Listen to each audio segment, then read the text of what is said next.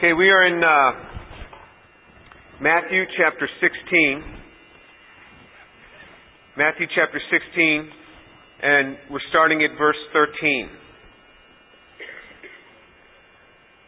Matthew chapter 16, verse 13. Now when Jesus came into the district of Caesarea Philippi, he was asking his disciples, "Who do the people say that the Son of Man is?" And they said, "Some say John the Baptist, and others Elijah, but still others Jeremiah or one of the prophets."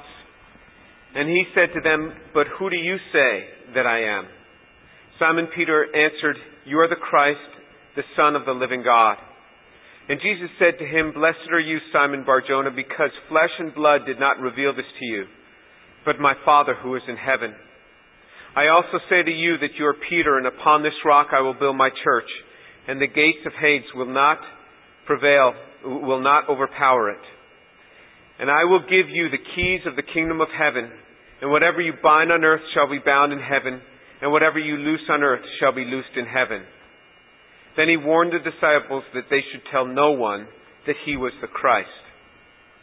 We had covered in Matthew chapter 12 how when the unpardonable sin came upon that generation in Jerusalem, the policy of silence was then enacted. And that's why you see at the end of that chapter and starting into Matthew chapter 13, we saw that that's where the parables started.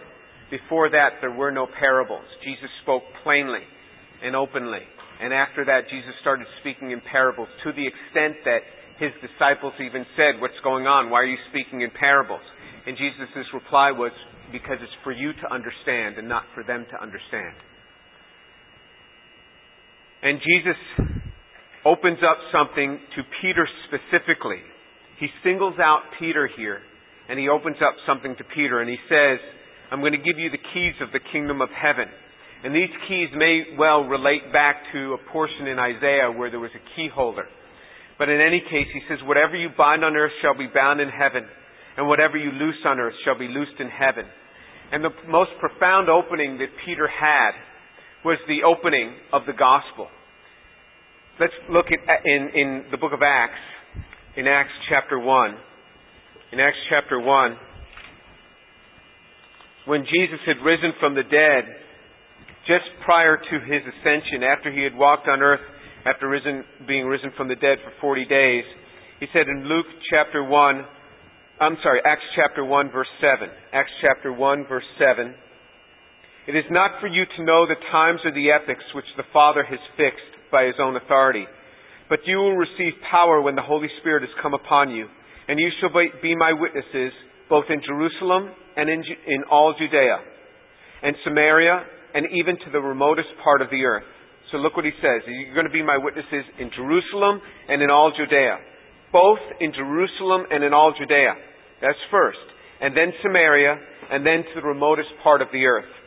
And then if you look in Acts chapter 2, in Acts chapter 2, verse 14, Peter starts the first sermon after they receive the Holy Spirit. Acts chapter 2, verse 14. "But Peter, taking his stand with the 11, raised his voice and declared to them, 'Men of Judea and all who live in Jerusalem, let it be known to you and give heed to my words.'" So look what he says. He starts addressing the men of Judea and Jerusalem, specifically in Jerusalem, but in this district of Judea, because there were people there from throughout that land. And he starts preaching to them, and he opens to them the gospel in this area. And then if you look down in that same chapter in verse 38, Peter said to them, so this is Luke 2:38, "Repent, each of you, and be baptized in the name of Jesus Christ for the forgiveness of your sins, and you will receive the gift of the Holy Spirit." Peter proclaims the gift of the Holy Spirit to come down upon the people of Jerusalem and Judea. That is the first thing that he did. He proclaimed that gift to be upon them, the gift of the Holy Spirit. The opening came with Jerusalem and Judea, just as Jesus said it would happen. Peter, through his witness, through his testimony, opened that up. And then after that, other preaching went out from the other disciples. And the Holy Spirit would hit people right there in Jerusalem and Judea through the preaching of others. Now look in Acts chapter 8. In Acts chapter 8, Philip the evangelist goes and he starts preaching the Word of God in Acts chapter 8, verse 4. Therefore, those who had been scattered went about preaching the Word. Philip went down to the city of Samaria and began proclaiming Christ to them. So you see, Philip went down and began to speak the things of God to the people now in Samaria. Remember what Jesus said, both Jerusalem and Judea, then Samaria, then the uttermost parts of the earth. So Philip takes the message to Samaria. And it says that many people started to believe. Look in verse 12 of that same chapter, Acts chapter 8. But when they believed Philip preaching the good news about the kingdom of God in the name of Jesus Christ, they were being baptized, men and women alike. So you see, through Philip's preaching in Samaria, now people were believing. Believing to such an extent that they were being baptized. But now in verse 14 of that same chapter, now when the apostles in Jerusalem heard that Samaria had received the word of God, they sent them Peter and John, who came down and prayed for them that they might receive the Holy Spirit. For he had not yet fallen upon any of them. They had simply believed, they had simply been baptized in the name of the Lord Jesus. Then they began laying their hands on them and they were receiving the Holy Spirit. So this is interesting. So Philip comes down, Philip goes up to Samaria, he starts preaching the gospel, people believe to such an extent they're being baptized. But the Holy Spirit didn't hit them. Why? Because Peter had not yet opened the door for the Holy Spirit to come into that area. Jesus had proclaimed something very special upon the ministry of Peter. He says, Peter, then you better go and get this Holy Spirit opened up to them. And so the apostles send Peter, John accompanies him, and they go praying over these people, and the Holy Spirit starts to hit them, just like the Holy Spirit had done upon the apostles, and then upon the people that the apostles had preached to in Jerusalem and in Judea. So there was something special. Now, after this point, you never needed Peter again to bring forth the Holy Spirit upon the time when people believed. After this point, that was it. Peter had opened the door in Jerusalem and Judea, and it was open. Whatever he loosed on earth was loosed in heaven. Peter then opened the door in Samaria. Whatever was loosed in earth was loosed in heaven. Never again was Peter needed. Was Peter the only one who could open that door for the Holy Spirit? Now let's look in Acts chapter 9. In Acts chapter 9 you have the conversion of Saul, or Paul. And Paul is called to be the minister to the Gentiles. In Acts chapter 9 verse 15 it says, But the Lord said to him, Go, for he is a chosen instrument of mine to bear my name before the Gentiles and kings and the sons of Israel. For I will show him how much he must suffer for my name's sake. This is God speaking. This is Jesus speaking in regard to Paul. He says, Paul is going to bear my name before the Gentiles. But Paul's ministry never opened up at this moment to the Gentiles. And if you look in verse 22 of that same chapter, of Acts chapter 9, verse 22, But Saul kept increasing in strength and confounding the Jews who lived in Damascus by proving that Jesus is the Christ. Paul's ministry at this point was exclusively to the Jews. Didn't yet open up. Now let's look in Acts chapter 10. In Acts chapter 10, Peter is called upon by a vision to go and to speak to a man named Cornelius. Cornelius being a Gentile. Now the Word of God is going to open up to the Gentile world. And in Acts chapter 10, Jesus, through a vision, calls Peter. Why? Because Peter is the one who has to loose these things on earth so that they'd be loosed in heaven. He goes to the household of Cornelius. What was special about Cornelius? We've covered it before. Why Cornelius of all Gentiles? It says because Cornelius loved the Jewish nation. He used to give alms to the Jewish people. And he was one who feared God, but he loved the Jewish nation. The same sort of thing happened with the Roman centurion. Jesus didn't spend a whole lot of time ministering to Gentiles. In fact, to the Syrophoenician woman, He had very little to do with her, and finally, after her constant begging, he said, okay, you can have some crumbs. Your daughter will be healed. But as soon as he heard that the Roman centurion had helped them build the synagogue, he said, I'm on my way to minister to his slave. I'm on my way to take care of him. As soon as he recognized that this Gentile had blessed the Jewish people, Jesus remembered the promise of his father to Abraham. Those who bless you, I will bless. Those who curse you, I will curse. And Jesus was on his way. Cornelius, of all Gentiles, why did the gospel first come to his home? He was a blesser of the Jewish nation, it says in Acts chapter 10. But then if we look down in Acts chapter 10, verse 44, while Peter was still speaking these words, the Holy Spirit fell upon all those who were listening to the message. All the circumcised believers who came with Peter were amazed because the gift of the Holy Spirit had been poured out on the Gentiles also. For they were hearing them speaking with tongues and exalting God. Then Peter answered, surely no one can refuse water for these to be baptized who have received the Holy Spirit just as we did. Can he? And they ordered them to be baptized in the name of Jesus Christ. And they asked him to stay on for a few days. So you see, now they were amazed because the Holy Spirit fell upon the Gentiles. That doesn't amaze us anymore. To them, it was a big surprise. He had only hit Jews, and then hit Samaritans, and now hit Gentiles. Peter opened the door for this. Peter was not the minister of the gospel to the Gentiles, but he was the one who had to open the door. Whatever you bind on earth, Peter, will be bound in heaven. Whatever you loose on earth will be loosed in heaven. And from this point on, Peter was never needed again to open the door for the Holy Spirit to hit the Gentiles. Never again. And at this point, then the ministry starts to open from others to the Gentiles. Look in Acts chapter 11, verse 19. And remember, Acts specifically tells us in chapter 1 that it's written chronologically, so we can follow the chronological sequence in both Luke and Acts. Acts chapter 11, verse 19. So then those who were scattered because of the persecution that occurred in connection with Stephen made their way to Phoenicia and Cyprus and Antioch, speaking the word to no one except Jews alone. But there were some men of Cyprus and Cyrene who came to Antioch and began to speak to the Greeks also, preaching the Lord Jesus Christ. You see, the word of God had now opened to the Gentiles.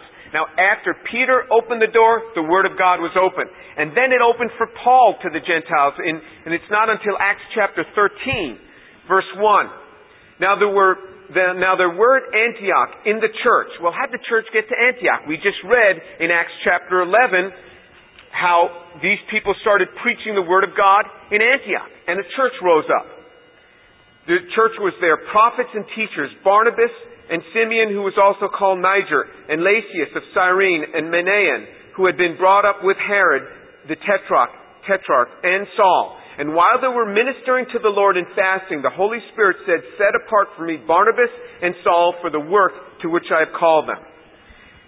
Then, when they had fasted and prayed and laid hands on them, they sent them away. So you see, this is Saul who was later called Paul. This is the opening now of Paul. Paul never had to call on Peter anymore to have the Holy Spirit come down during his preaching. What Jesus said in Matthew chapter 16 upon Peter was that Peter would have a special place in ministry. And once Peter opened the door, you didn't need someone to open it anymore. Peter opened it. It was opened in heaven. Never again was Peter needed for the Holy Spirit to come down upon the Gentiles because the door had been opened. Paul could well minister and have the Holy Spirit fall upon the Gentiles. The door was now open in Jerusalem, in Judea, in Samaria, and now to the Gentiles, to the uttermost parts of the earth. Let's turn back to Matthew chapter 16. Matthew chapter 16. Jesus' question to them in Matthew chapter 16 verse 13 is, who do the people say that the Son of Man is? And they said to him, some think that you're John the Baptist, some think that you're Elijah, some think Jeremiah, some think that you're another one of the prophets. You know, there were other people that thought other things about Jesus, but they were being kind. Because we're told in Scriptures what the Pharisees were saying about him, that he was a blasphemer. So they were just being kind to Jesus. And then Jesus says, "But who do you say that I am?" And then Peter says, "You are the Christ, the Son of the living God." And then Jesus said, "Blessed are you, Simon Bar-Jonah, because flesh and blood did not reveal this to you, but my Father who is in heaven." He says, "Who do you say that I am?" If you ask the world, what do they think of Jesus? Some will say, well, he was a prophet. Some will say, well, he was a great religious teacher. Others will say he was just parroting the things that had come before him. There was nothing new in his ministry. You'll hear all sorts of things about Jesus. Some will say that he was crazy and that he said that he was the only way. But then it comes right back to us. Who do you say that Jesus is? Who do you say that he is? That's the real word. And then there is a revelation that comes that can only come from the Father. And that's that you are the Christ, the Son of the living God. Let's take a step and see what it means for us to claim that Jesus is the Christ, the Son of the living God. Look in Romans chapter 10. In Romans chapter 10. Romans chapter 10, reading from verse 9. Romans 10:9. That if you confess with your mouth that Jesus is Lord, and believe in your heart that God raised him from the dead, you will be saved. For with the heart a person believes, resulting in righteousness, and with the mouth he confesses, resulting in salvation. Look at the requirements for salvation. We must believe that Jesus is Lord. We must have that belief in our heart and must be willing to confess that Jesus is Lord and believe in our heart that God has raised him from the dead. To believe that Jesus is Lord and willing to confess that, and also willing to believe that God raised him from the dead. If you don't believe in the resurrection, that's fine. But you're not saved then. It's up to you whether you want to believe in the physical resurrection of Jesus Christ or not. It is up to you. But if you do not believe in the physical resurrection of Jesus Christ, according to the Scriptures, you're not saved. That's what the Scriptures tell us. We must believe that he's Lord and that he's risen from the dead. Now you ask people, what do you think about this resurrection? And I often do this just to find out where a person is. Let's say, oh, Professor so-and-so, I think he's a believer, but I'm not sure. I say, oh, I'll go find out. And I sit with them and I invite them to lunch and I say, okay, what do you think of the physical resurrection of Jesus Christ? Do you believe that he's physically raised from the dead? They get all sorts of answers. The guy said, well, when we die, we just change frequency. And this was one of the scientists told me this. Another guy said, well, I don't believe in a physical resurrection. I believe in a spiritual resurrection. Okay, he says physical resurrections aren't important. I said, oh, they're not? He says, oh, no. Physical resurrections happen all the time. I said, they happen all the time? He says, oh, yeah. People think they see somebody who's already died and they think they see him and then they turn on the light and they blow it away, it's gone. It's just a ghost. Alright, let's look in 1 Corinthians chapter 15 and let's establish that we are speaking about a physical resurrection. This is the key, that there has been a resurrection. Remember, Jesus said, who do you say that I am? And the Bible says that we must believe that he's Lord and be willing to confess that. And you think about this. If you're really willing to confess that in a place where people don't believe likewise, are you really willing to confess that? And then he says that we must be willing to believe. We must believe that he's risen from the dead. In 1 Corinthians chapter 15, verse 1, now I make known to you, brethren, the gospel, which I preached to you, which also you received, in which also you stand, by which also you are saved, if you hold fast the word which I preached to you, unless you believed in vain. So let's establish what he's saying here. He says, this is the word by which you are saved. It's not a matter of our opinion. This is what it says. We have to do justice to the text. And I deal with people all the time. They'll tell me things, and I'll say, show me in the Bible where it says that. These are Christians. I say, you have to do justice to the text. Show me where it says that. And they say, well, it says this. I say, okay, well, it says that, but it doesn't say what you were trying to say. Show me where it says it. We must do justice to the text.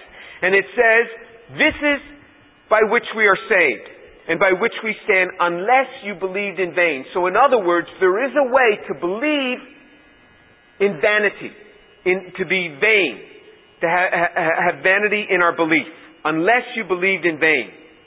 Verse 3, for I delivered to you as of first importance what I also received, that Christ died for our sins according to the Scriptures, that He was buried, and He was raised on the third day according to the Scriptures. Look what He says. This is what I delivered to you of first importance. The most important thing is this, that He died, He was buried, and He raised from the dead. It's not just a matter of Jesus being a good teacher or being a nice guy or having great philosophy. It's a matter of Him raising from the dead. That He died, He was buried, and He rose from the dead. Well, how do we know it was a physical resurrection and not just a spiritual one? Verse 5. And that He appeared to Cephas and then to the 12. Cephas is the other name for Peter. He appeared to Peter and then to the 12 apostles. And after that He appeared to more than 500 brethren at one time, most of whom remain until now, but some have fallen asleep. And you say, well, I thought there was only 11 apostles because Judas had died. But remember, they chose Matthias. They chose Matthias. Matthias was the 12th. And you say, well, I thought the 12th was Paul. No, Paul was the 13th because he didn't appear to Paul till later. And the text tells us. And it says, and he was buried and he was raised on the third day according to the Scriptures. Verse 5, and he appeared to Cephas and then to the 12. And then he appeared to more than 500 brethren at one time, most of whom remain until now, but some have fallen asleep. And then He appeared to James, and then to all the apostles. And last of all, to one untimely born, He appeared to me also. For I am the least of the apostles, and not fit to be called an apostle, because I persecuted the church of God. But by the grace of God I am what I am, and His grace toward me did not prove vain, but I labored even more than them all, yet not I, but the grace of God with me. Whether then it was I or they, so we preached, and so you believed. So look what he says. He says He appeared to Peter, He appeared to the 12, then He appeared to over 500 people at one time. And the thing about hallucinations is they don't appear in concert. You don't have multiple people having the same hallucination. That doesn't happen. And so you have 500 people seeing Him at once. And He says most of them are still alive. You want to interview them? Go and interview them. This is very different than legends. Legends always say, don't look too closely, because if you go there, your firstborn will die. They'll put all sorts of curses around it. And here He welcomes you to investigate it. And then He says in verse 12, Now if Christ is preached that He has been raised from the dead, how do some among you say there is no resurrection of the dead? If there is no resurrection of the dead, not even Christ has been raised. And if Christ has not been raised, then our preaching is in vain, your faith also is in vain. Without the resurrection, our faith is in vain. There must be the physical resurrection of Christ.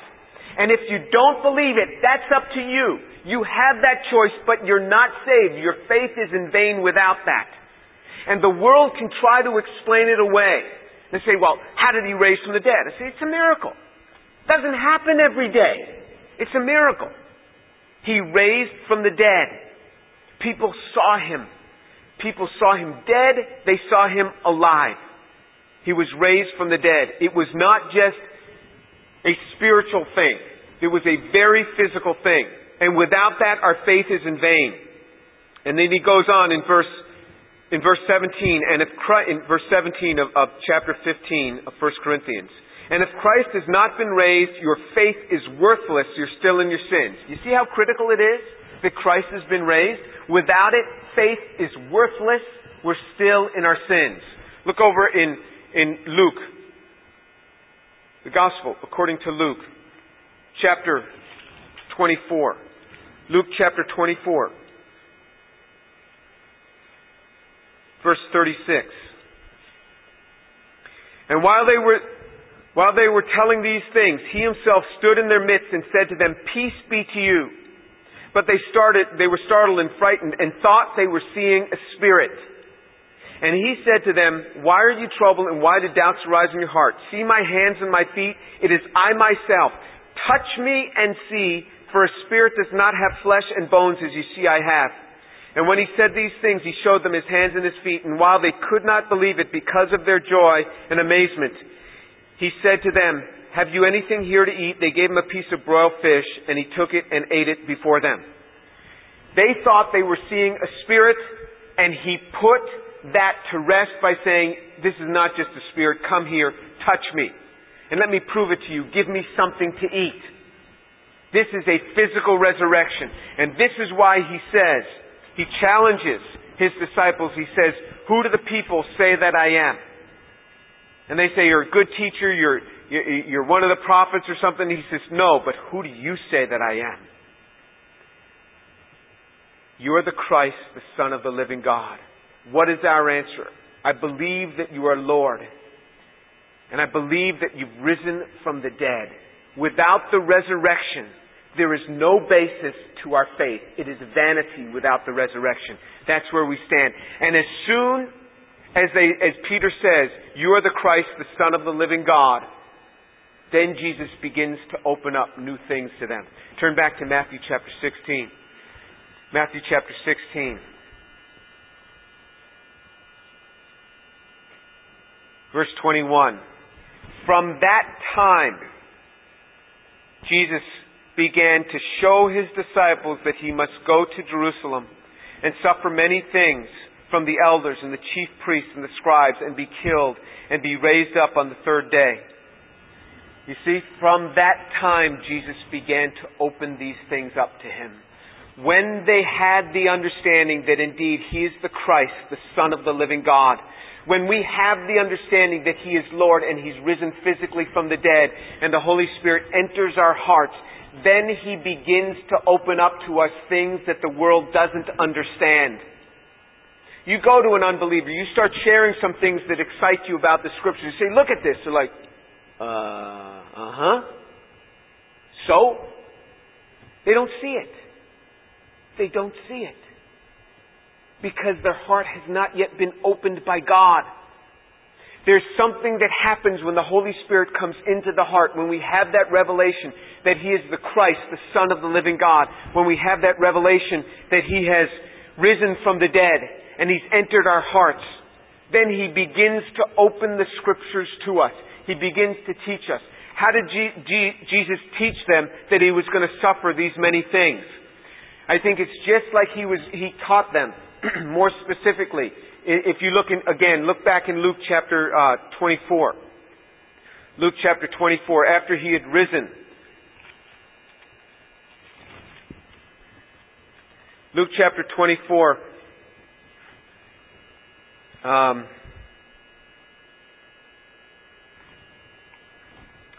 Verse 18. Luke chapter 24, verse 18. And one of them, named Cleopas, answered and said to him, "Are you the only one visiting Jerusalem and unaware of the things that have happened here in these days?" And he said to them, "What things?" And they said to him, "The things about Jesus the Nazarene, who was a prophet, mighty in deed and in word in the sight of God and in all the people, and how the chief priests and our rulers delivered him into the sentence of death and crucified him. But we were hoping that he was going to be the one to redeem Israel. Indeed, besides all this, it's the third day since these things happened. But also some women among us amazed us when they were at the tomb early this morning and did not find his body. They came saying that they had seen a vision of angels and said that he was alive. And some of those who were with us went to the tomb and found it exactly as the women also had said. But they did not see him. And he said to them, O foolish men and slow of heart to believe in all the prophets have spoken. Was it not necessary for the Christ to suffer these things and to enter his glory? Then, beginning with Moses and with all the prophets, he explained to them the things concerning himself in the Scriptures. You see what Jesus did? He went beginning with Moses and explaining through the writings of the prophets. He explained to them the things concerning himself, the things that were written. What he did is he taught the disciples that he must go to Jerusalem and suffer. He begins to explain to them in the context in which they can understand their Hebrew Scriptures. He begins to explain to them, look what the Scriptures say, look what Isaiah wrote about the suffering servant, how he would suffer. And he begins to explain it to them. And then Peter, in verse 22 of Matthew chapter 16, Peter took him aside and began to rebuke him, saying, God forbid it, Lord, that shall never happen to you. But he turned and he said to Peter, Get behind me, Satan. You're a stumbling block to me, for you're not setting your mind on God's interests, but man's. If anyone wishes to come after me, he must deny himself and take up his cross and follow me. For whoever wishes to save his life will lose it, but he who loses his life for my sake will find it. For what will it profit a man if he gains the whole world and forfeits his soul? Or what will a man give in exchange for his soul? For the Son of Man is going to come in the glory of his Father and his angels, and will then repay every man according to his deeds. Truly I say to you, there are some of those who are standing here who will not taste death until they see the Son of Man coming in his glory. So it says Peter took him aside and rebuked him and said, Lord, that would never happen to you. So as he's describing to them what's going to happen to him, Peter tries to cover for him and says, there's no way that's going to happen to you. I will never let it happen to you. And Peter did try to defend the Lord. What chance did Peter stand of picking up a sword in Jesus' defense in the garden there, when there were so many people that had come to arrest him? Hundreds had come to arrest him. Peter knew that he would probably die by that act, and Peter was willing to die for him. Peter was willing to give his life for Jesus to keep anything like this from happening. It was a sincere attitude toward Jesus of wanting to protect him. This is reported also in Mark chapter 8 and in Luke chapter 9 records the same event, and it says Jesus stopped, turned around and looked back at his disciples, and then turned back toward Peter and said, Get behind me, Satan. For you're a stumbling block to me. You're not setting your mind on God's interests, but man's. Jesus looked at his disciples and said, No way, Peter. You're standing in the way of God's interests. Let me give you what I see, the biggest standing in the way of God's interests in the kingdom of God. And that is Christian parents. And I'm not picking on your parents, I'm picking on you, because one day you will be a parent. It is Christian parents are the biggest stumbling block to the ongoing of the gospel. Because I want my child to live right next door to me so that I can take care of their grandchildren and I can play grandpa to their grandchildren and have them grow up comfortably right next to me. I don't want them going on the mission field. It's dangerous out there. I want them right there. Without the encouragement to let them go wherever God would have them. If God wants them right next door to you, fine. But if God wants them somewhere else, good. Let them go. Because what you do is you kill off their Christian life. Because they become doctors and lawyers and get all excited about the riches of this world rather than ministering to the things of man. You say, well, doctors and lawyers can minister here. Well, that's true. If God has so called them to be ministering here. And that's the best place for them. But parents have to be open. Christian parents have to be open to allowing their kids to go anywhere that God takes them. And I pray over my kids' pictures every morning. I say, Lord, send them wherever you want to send them. May I never stand in your way. Wives, Christian wives, will stand in the way of their husbands' ministries. I don't want them to do this. This is dangerous. Christians standing in the way of God. This is exactly what Peter did. He said, I will not let this happen to you. I can't stand the thought of them abusing you, Jesus. You're too good. You're too great. And Jesus looked back at his disciples, turned to Peter and said, get behind me, Satan. If anyone wishes to come after me, he must deny himself, take up his cross and follow me. In Matthew chapter 10, Jesus cries out, do not think that I came to bring peace on earth. I did not come to bring peace but a sword. For I came to set a man against his father, and a daughter against her mother, and a daughter-in-law against her mother-in-law. And a man's enemies will be the members of his own household. Whoever is not willing to lay down his life shall lose it.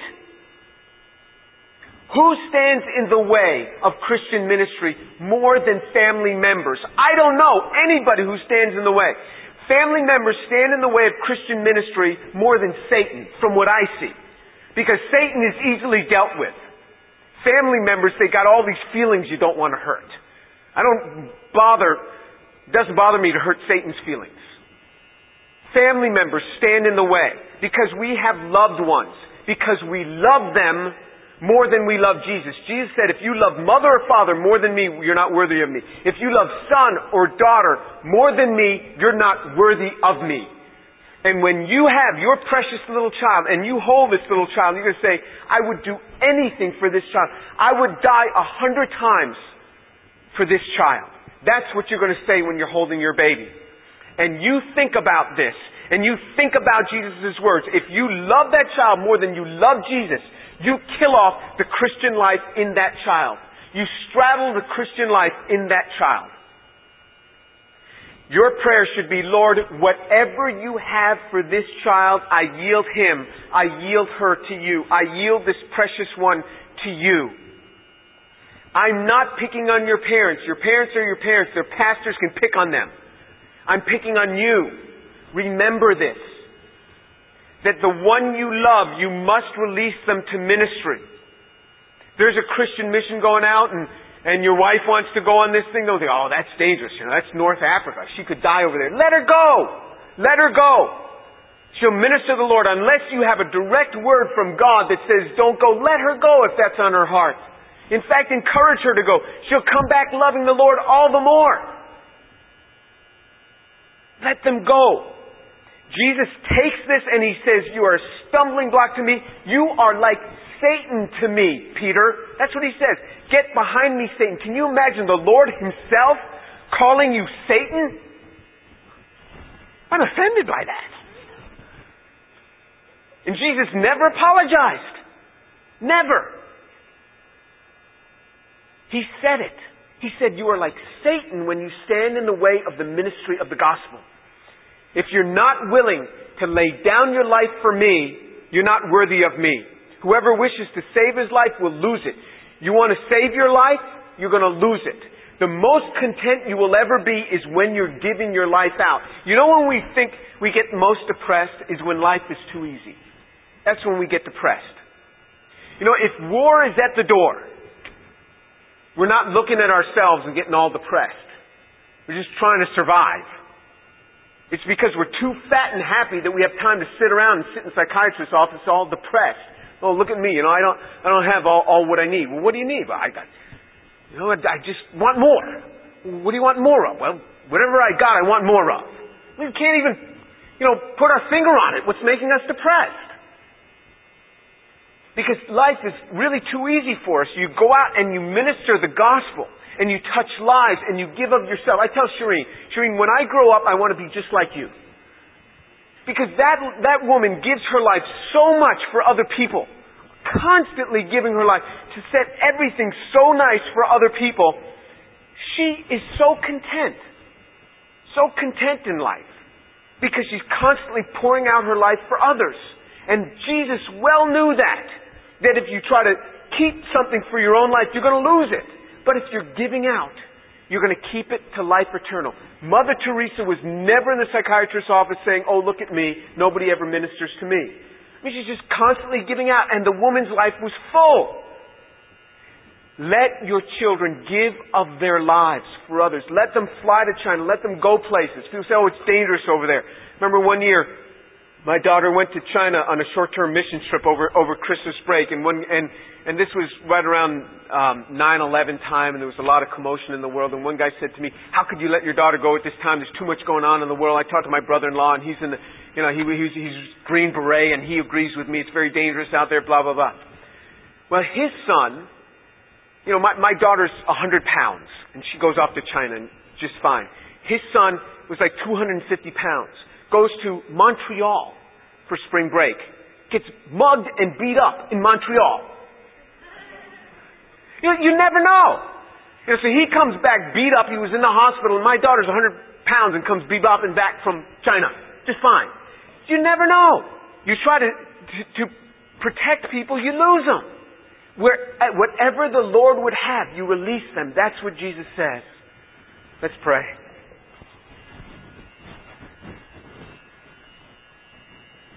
Father, thank you for the truth of your word, which calls us to believe that you are the Christ, the Son of the living God. You are Lord, and you have risen from the dead, and the fact of your resurrection is so clear throughout Scripture. So clear that Thomas stuck his hand right into the Lord's side. You have physically raised from the dead. And Father, I thank you that you call us to walk with Jesus and to lay down our lives for Him and to take our family members and offer them up to the Lord, for in that they will be saved. And as your scriptures say, that we are being persecuted all day long. We are as sheep to be slaughtered. But in all these things we overwhelmingly conquer through Him who loved us. Father, I thank you that even in the midst of persecution and in the midst of death, we overwhelmingly conquer through Him who loved us. Father, I pray that you would drill this home into these young lives, that they would never hold back their lives or lives of the people they love from ministry, and that they would love you more than they love others, that they would love you more than they love their family members, and that they'd be willing to lay down their lives and offer up the lives of the ones they love for the love of Jesus. And I pray in Jesus' name, amen.